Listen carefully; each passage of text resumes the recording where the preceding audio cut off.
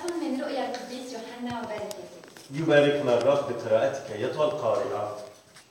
يا إخوتي، ورأيت غمامة بيضاء، وعلى الغمامة جالسا شبه ابن إنسان، على رأسه إكليل من ذهب، وبيده منجل مسنون.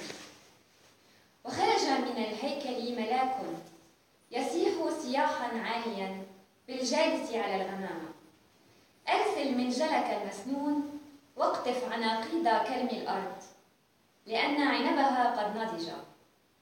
فألقى منجله في الأرض، وقطف كلم الأرض، وألقى العنب في معصرة غضب الله، المعصرة الكبيرة.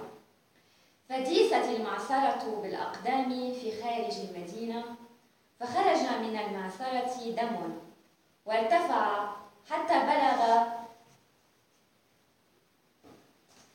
لجو ماء الخيل. والتسبيح لله دائما.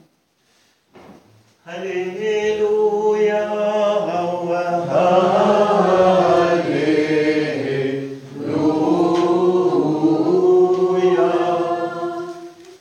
السلام لجميعكم من إنجيل ربنا يسوع المسيح للقديس متى الذي بشر العالم بالحياة، فلنصغي إلى بشارة الحياة والخلاص لنفوسنا. قال متى الرسول فيما كان يسوع يكلم التلاميذ عن مجيء الملكوت، قال له: إن قال لكم أحدا ها هو ذا المسيح هنا أو هناك فلا تصدقوا، سوف يقوم مسحاء كذبة وأنبياء كذبة ويأتون بآيات عظيمة وخوارق ليضلوا المختارين أنفسهم إن استطاعوا. ولكني أنا قد أنبأتكم، فإن قالوا لكم ها هو في البرية فلا تخرجوا، أو ها هو ذا في داخل البيت فلا تصدقوا. فلأنه كما أن البرق يومد من المشارق ويسطع حتى المغارب، هكذا يكون مجيء ابن الإنسان. حيث تكون الجثة هناك تجتمع النسور. وحالا بعد ضيق تلك الأيام تظلم الشمس والقمر لا يعطي ضوءه، والنجوم تتساقط من السماء، وقوات السماء تتزعزع. وحينئذ تظهر في السماء علامة ابن الإنسان، فتلتحق قبائل الأرض كلها، وترى ابن الإنسان آتيا على سحب السماء بقدرة ومجد عظيم. فيرسل ملائكته ينفخون في بوق عظيم، فيجمعون مختاريه من الرياح الأربع من أقاصي السماوات إلى أقاصيها. حقا والأمان لجميعكم للمسيح يسوع التسبيح والبركة من أجل كلامه الحي لنا. للمسيح يسوع التسبيح والبركات. مثل ما شفنا المرة الماضية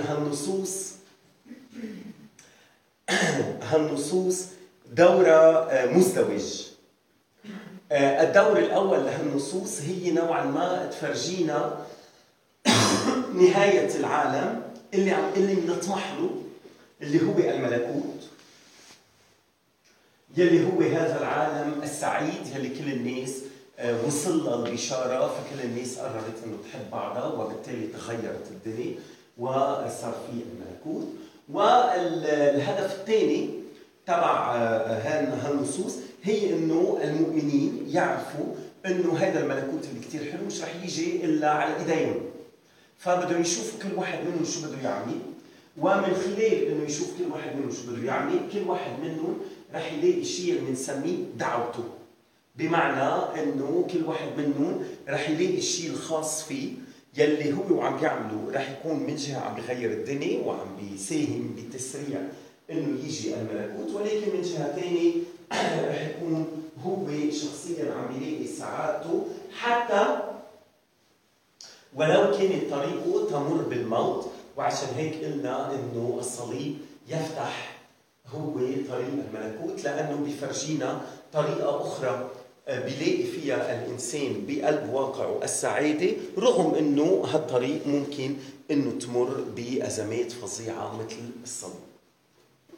ماذا على المؤمنين إنه يعملوا لحتى يعجلوا بمجيء الملكوت؟ أول وصية: ما تصدقوا شو معي. هيدي شفناها الأسبوع الماضي ونرجع منشوفها هذا الأسبوع، رح نضل نشوفها. ويعني مثل ما شفنا المرة الماضية إنه موضوع آخر الدنيا هو موضوع كتير كان معروف في الديانات الاستعبادية، يعني الديانات اللي بتستعبد الناس بهذا الهلع، يعني التخويف من آخر الدنيا. فطبيعي إنه يسوع أو الإنجيليين يتوقعوا إنه يكون في ناس أنبياء كذبة مسحاء دجالين مثل ما عم بيقول الإنجيل، يلي هن بدهم يرجعوا يستعملوا هذا الموضوع لا يخوفوا الناس. فالموضوع سهل، لما بدها تتغير الدنيا هالشيء رح يكون واضح وجلي لكل الناس. يعني مثل ما بيشوفوا كل الناس، مثل ما الجدة بيجوا عليها النسور بشكل تلقائي وطبيعي، وكل الناس بتشوف النسور. شو هالمثل الحلو؟ ايه فهيك بيكون الملكوت، يعني بيكون شيء كتير واضح. فما تتركوا حدا يقلكم انه، ويعني يا سبحان الله هالشيء بظن انه هالشيء كان معاصر لكل العصور. يعني مش بس نحن هالايام بيقولوا لنا في اسرار انكشفت، وهذه الاسرار بتحكي عن اخر الدنيا لانه نحن هيك بيقولوا لنا، ولكن بظن انه هذا الموضوع كان موضوع كل العصور. انه بكل عصر كان في ناس تفزع الناس، اكيد لغايات كثير، لنوايا كثير طيبه وغايات كثير حسنه، اللي هي انه تخلي الناس تامن وتتوب وتعترف. فاذا اشياء كمان اذا بكل العصور كان في الفزيعه، يعني الناس اللي بيفزعوا من خلال كشف اسرار بتتكلم عن اخر الدنيا. ويسوع يحذر، وكل اسبوع رح نرجع نسمع هذا التحذير انه ما تصدقوا. هيدي المهمه الاولى للمؤمنين. وما هي المهمه الثانيه؟ الاسبوع الماضي شفنا المهمه الثانيه هي انه يكون المؤمن دائما واعي، لانه يسمع صوت الله اللي فيه مع علامات التمييز اللي حكينا عنها المره الماضيه. اليوم رح نشوف كمان امور جديده. السؤال يلي مهم يتبادر لذهنكم، لانه اذا ما تبادر لذهنكم هيدي علامه عاطله، هو انه ليه النصوص تستخدم هذه الكميات من الرموز والصور، وابن الانسان والبوي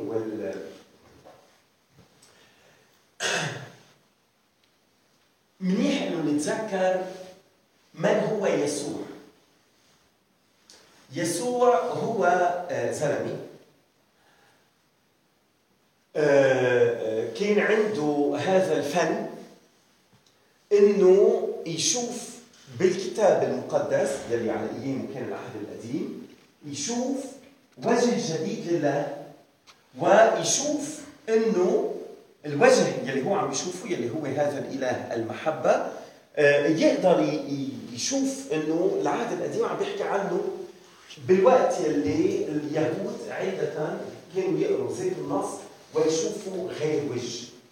ولذلك فالمسيحيين كان بهمهم انهم يرجعوا ياخذوا الرموز تبعوا العهد القديم ويرجعوا يقدموا لنا اياها بالعهد الجديد بالطريقه يلي مطلوب انه نحن نفهمها، ومش بالطريقه يلي كانوا اليهود يفهموها.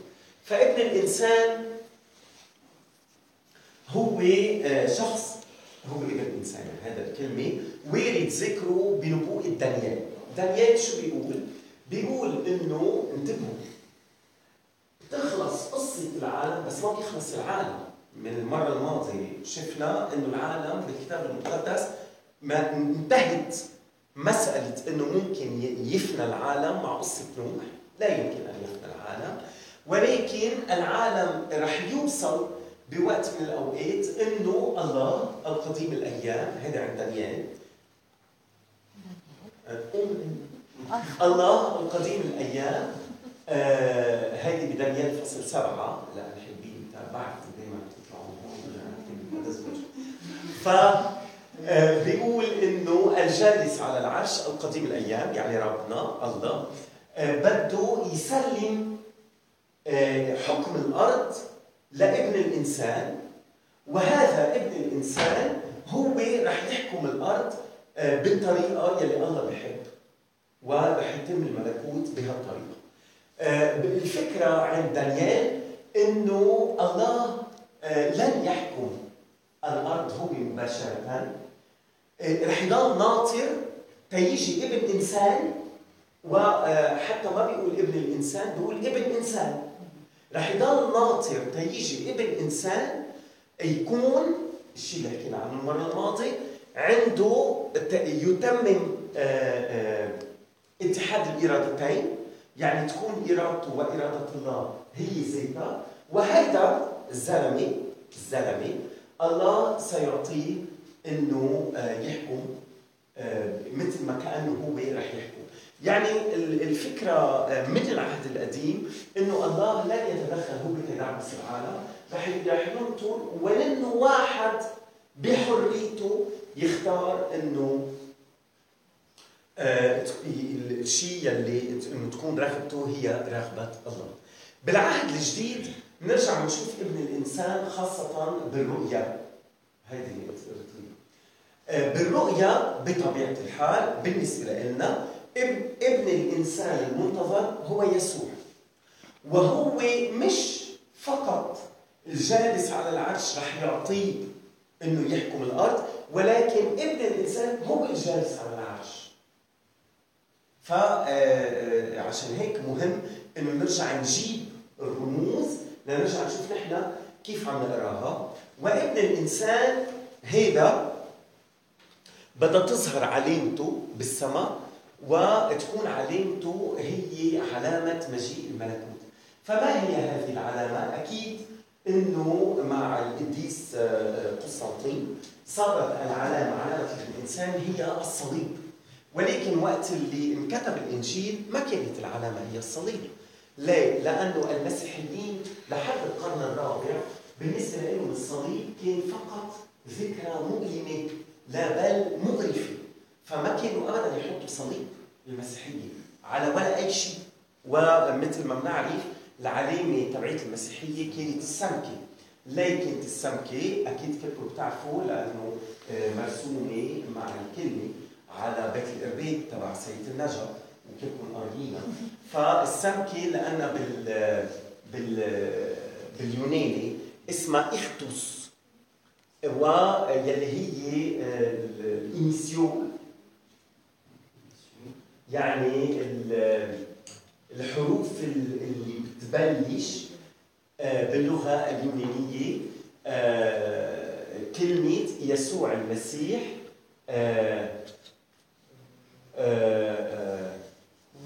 سلفاتور الابن المخلص. لكن ما كانوا يرمزوا لحالهم بالصليب، لأنه بالنسبة لهم الصليب كان شيء كثير مرعب وعنده ذكرى كثير مؤلمة. رح يصير الصليب العلامة من وقت قسطنطين. إذا ما هي علامة ابن الإنسان؟ بيقلنا سفر الرؤيا إنه ابن الإنسان حامل منجل، فبيجي ملاك وبيقول له إنه الحصاد وصل وقته، فبيقوم هو بيقص كل العنب تبع الكرم وبيبعتوهم على معصرة غضب الله العظيمة.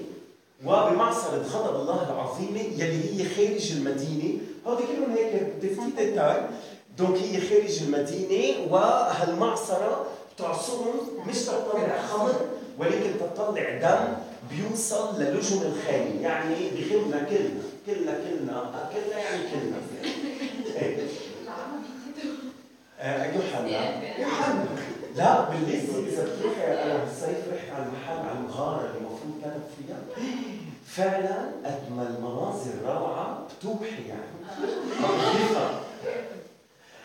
إذا أكيد إنه الدم ابتداء من هيتشكوك صار شيء مرعب بالنسبة لنا، ولكن بالنسبة ليوحنا ما كان الدم هالشيء، لأن ما تنسوا إنه أول شيء بالحضارات القديمة الدم كان رمز الحياة، وعشان هيك كان الكاهن رزق الله هذيك الأيام كان الكاهن يجي يقص شقفة من الذبيحة، يكون الذبيحة مثلا طور أو غنمي، كان يقص شقفة من الذبيحة يغطى بالدم ويرش الدم على الناس رمز الحياة اللي جاي من الآلهة للناس. وعشان هيك عندنا الدم اللي بيطلع من الصليب عند يوحنا وهو بيعطينا الحياة، والصليب يلي هو خارج المدينة. بلاش تشوفوا شوي. فإذا وما ننسى، والدم عم بيطلع من العنب، وما ننسى يوحنا عندنا كل مسألة خمر قانا. فإذا هذه الخمر الفارغة يلي يسوع محل الخمر الفارغة رح يعطي الخمر الحقيقية يلي بآخر الإنجيل الخمر الحقيقية رح تكون الدم. فالله غضبان.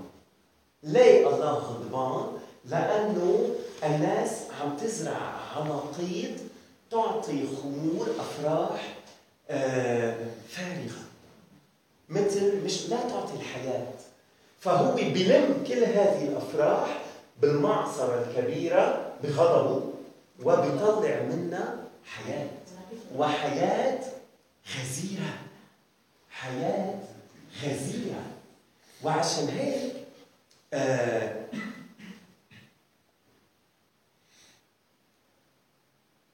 هلا بعد شوي رح نوصل للقبائل التي تنوح.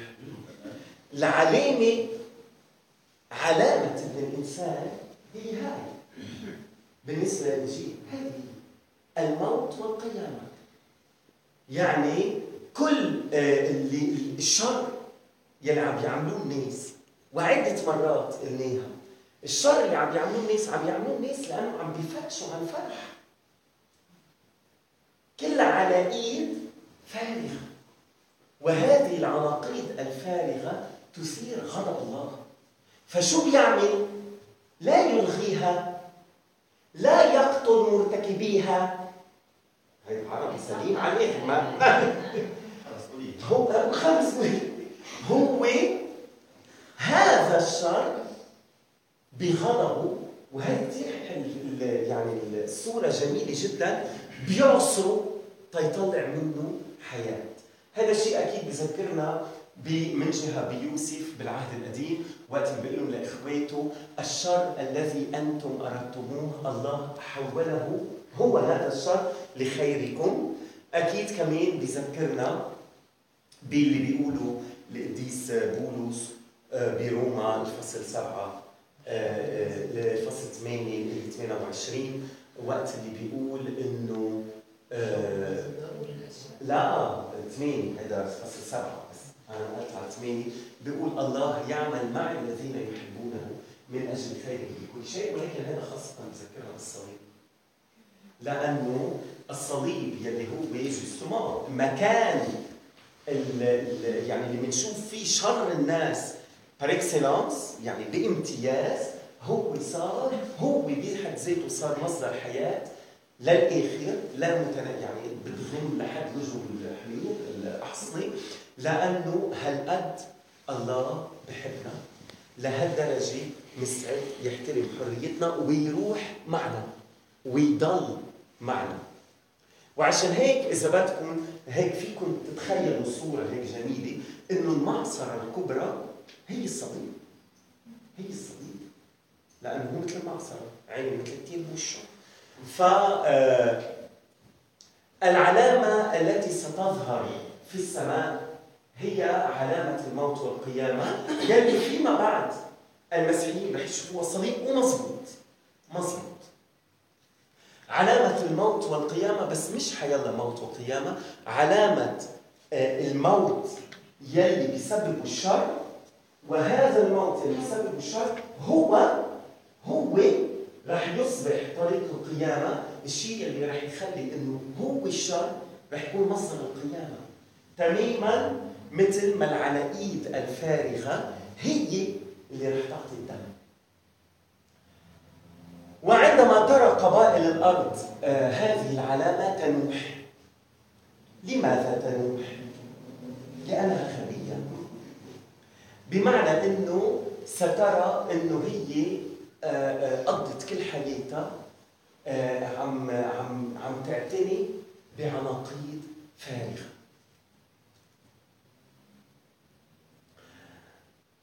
هون مهم ننتبه أنه بالإنجيل في نوعين من الناس يلي ما بيفوتوا بالملكوت. في عنا الخطأ. الخطأ هن الفريسيين. هؤلاء ما بيفوتوا بالملكوت لأنه هن عملوا واجباتهم.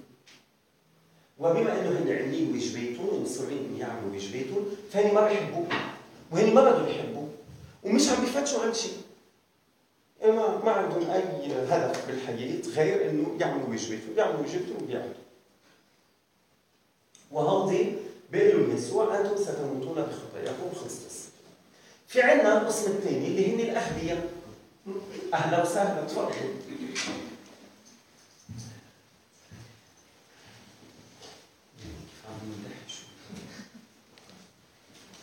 الأغبياء كتار بالإنجيل وين ما كانوا نلاقيهم، وهذا الشيء اللي بيخلي الإنجيل كثير حلو. في عنا مثلا الغني الغبي، في عنا العذارى الغبيات، في عنا أهل غلاطيا الأغبياء، في عنا يعني إذا ما ندوروا بتلاقوا دايما في غبي بالذات. الغبي هو يلي عم بفتش عن الحياة وعم بيضحي كرمال يلاقي الحياة، عم بيضحي ولكن هو بطريقة تانية عناقيده فارغة. الغبي هو مثلا يلي بيقضي مثل الغني الغبي يلي بيقضي كل حياته مثلا ميت كرمال يعمل إنجازات وبالآخر بيطلع عنده كثير إنجازات، يعني عناقيده تثمر ولكن فارغة. الغبي هو يلي بيقضي. هلا شو الفرق بين الغبي والخاطئ؟ الخاطئ لا يبحث عن الحياة. الخاطئ ضمانها حطتها بجيبته هي لإله. بينما الغبي هو اللي عم يعمل اشياء وبيتعب كرمال الحياة، كرمال اللي هي بعده عم بفتش.